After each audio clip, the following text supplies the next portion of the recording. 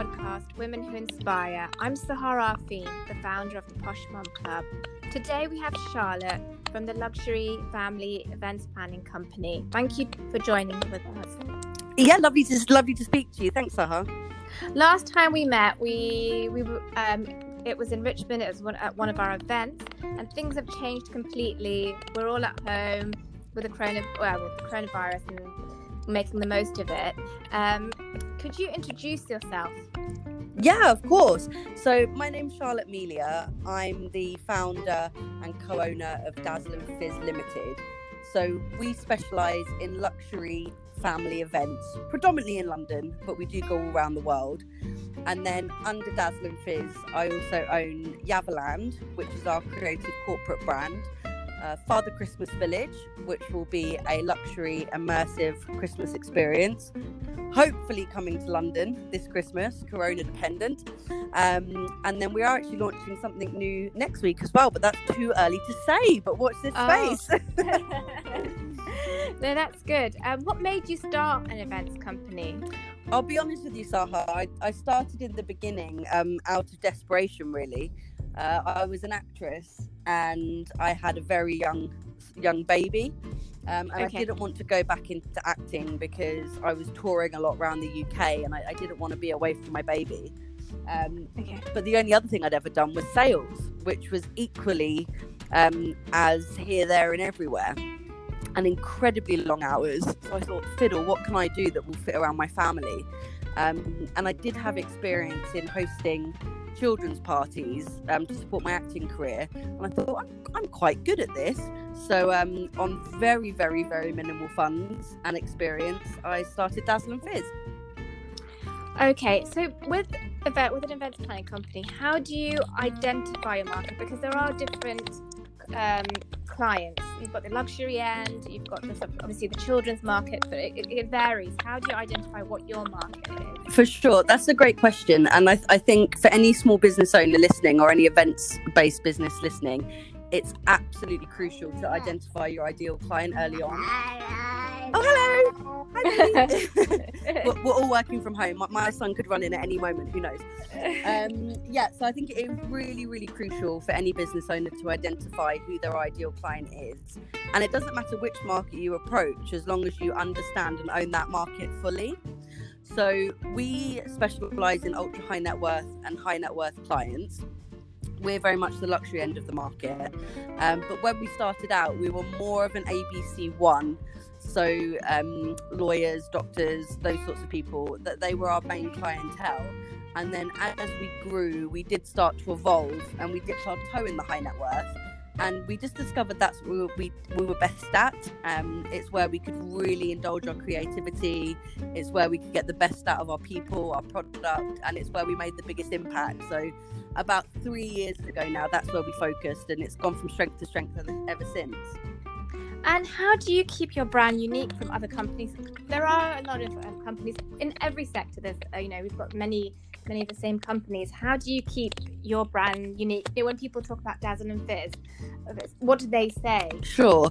I think the first point is that we're not a children's entertainment company. We are a family planner.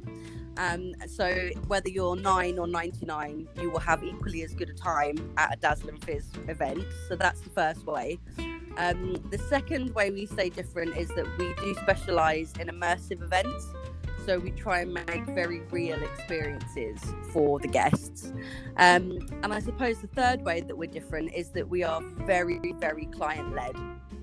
Our vision is to create the client's vision, and we're guided by them, and we try and fulfill all of their requirements. And I think that keeps us fresh every time. Okay.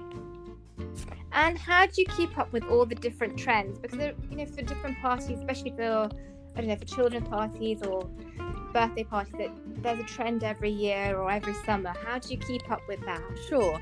I'll be really honest. We try not to follow the event trends as such. We do follow trends from the catwalk in fashion, and we have other inspiration. But in terms of the kind of things you see trending on Instagram, that's not really our bag. We try and set our own trends, and we try and stay very true to ourselves and what's real for us. And I think that's how another way in which we stay fresh. We don't just follow the crowd, we try and lead the crowd. What is the sort of, I don't know if you can disclose it, what is the biggest sort of opportunity you've had so far? We've been very lucky to host some huge parties all around the world. We've built frozen palaces in the middle of the desert in the UAE. We've transformed hotel ballrooms into cities. We've worked for some of the world's biggest companies, including Facebook. So every week is completely different. I think that's why I love my job so much. How do you translate? Obviously, you go into a meeting and then you have to translate somebody's idea into an event. How does that happen? And also, have you ever maybe disagreed? What you've translated into an event has come out to be different? Sure. I think the key here is that we're never just one brain. So we're unique in the events industry in that we do have a dedicated artistic team in-house. We have graphic designers, production makers, and artists, all of whom are full-time at Dazzling Fizz. So when the event planner meets with the client, they will then go back and have a big meeting with the whole team, everyone from all the different departments, and then we together build the client's vision. Yes, of course, there have been times when we've come back and the clients have said, actually, that's not what I was looking for. But 9 times out of 10, we do hit the nail on the head. And I think in 10 years, there's only been one occasion where I said to the client, look, I think our visions are far too different. I think we'd be best placed for somebody else. But yeah, that's happened once. Okay, so do you think the market for events will change due to what's happened, the current situation? Do you think we'll be going in a different direction? Will it be more virtual? Yeah, I think the whole world is going to change after this coronavirus pandemic. I think it would be foolish if we didn't change. And that will certainly have an impact on the events industry. Obviously, I hope that people are wanting to party again after this is over. Yeah, definitely. Yeah, and I think we will. It has been challenging for people staying at home, but yeah, I do think digital is something that will certainly be explored to a far greater degree. We've spent the past month taking as much content as we possibly can online, and it's been an education because I'm not a techie. But I think it's been an education for everyone because a lot of meetings have been done over Zoom. I didn't really use Zoom till a few weeks ago, and doing meetings and catching up with friends. Do you think there'll be more virtual companies coming up, using it in more of a positive way? I think so. I think there will be because particularly I can only speak from my experience, but my clients are often all around the world, and it can be difficult to celebrate if it's the summer holidays, for example, or if you're away for a special family occasion and it's a child's birthday. So knowing that you can still do something digitally, I think could be really, really super appealing. And I think definitely the VR, AR side of things will boom after this. Also, a lot of birthday parties will be happening this month. What would your suggestions be? Are you offering anything? Sure. So we are offering digital children's parties.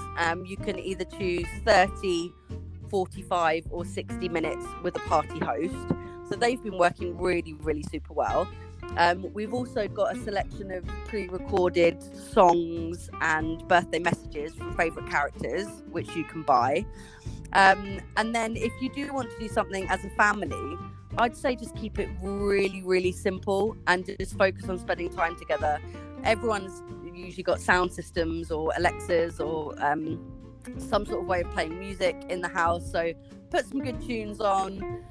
Pick a couple of activities you can do together as a family. It might even be really super fun if you make the cake together.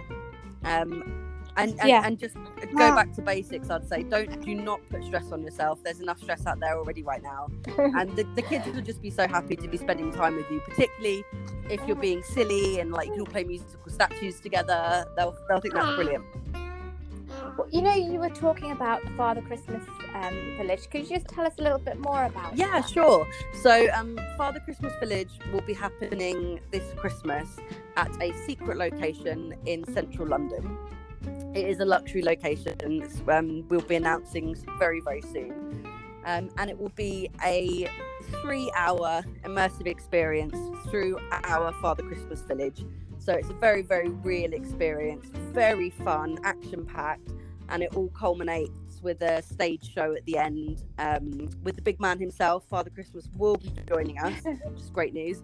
And it's just an opportunity to bring back that real, traditional, nostalgic Christmas for a modern audience. You also have another company for adults. Yavaland. Yeah. Is that just for sort of small groups of sort of bookings, or is that more sort of the adult side? So we will consider any brief. Hi. Yavaland actually specialises in creative corporate events predominantly. So we look after everything from global brands to local brands. And we put on their summer parties, Christmas parties, special events, brand activations, launches. But equally, we can look after a 40th birthday or an anniversary. We just love being creative, so we're open to any brief. And how do you keep your relationship going with previous clients? Because that's important for a brand to maintain that relationship. It's super important for us. We actually have a 90% client retention, which for an events business is very, very high. And I think the way we do that is that we treat our clients like real people, because they are, and we stay in contact with them in a non-irritating way throughout the year. I'm always thinking about my clients. If I see something I think my clients would like or find funny, I might pop it over. I think treating them like real people, listening to them, respecting them, and not just seeing them as clients is the key to retaining them. I also want to ask you about social media. A lot of people, when they start business, will go straight onto Instagram, start a page. That's important, but how important is that in comparison to doing market research? It's a great question. Your own market. I mean, I prefer to have clients over followers. Is always my motto, because I think you can have a fantastic looking brand on Instagram, but absolutely no money in the bank, and that does not make a good business. So I would say to people, Instagram is obviously important now. You do need to have a strong aesthetic and a good public-facing brand, but focus more on your internal business. Focus on building real relationships with real clients. Focus on understanding your bottom line and growing your company organically rather than becoming social media famous, because that can be very flash in the pan, I think. Yeah, that's true. Thank you so much, Charlotte, for your time. Thanks, Sarah. It's been great to speak to you and your little one. Oh, thank you so much. And to you. Bye-bye.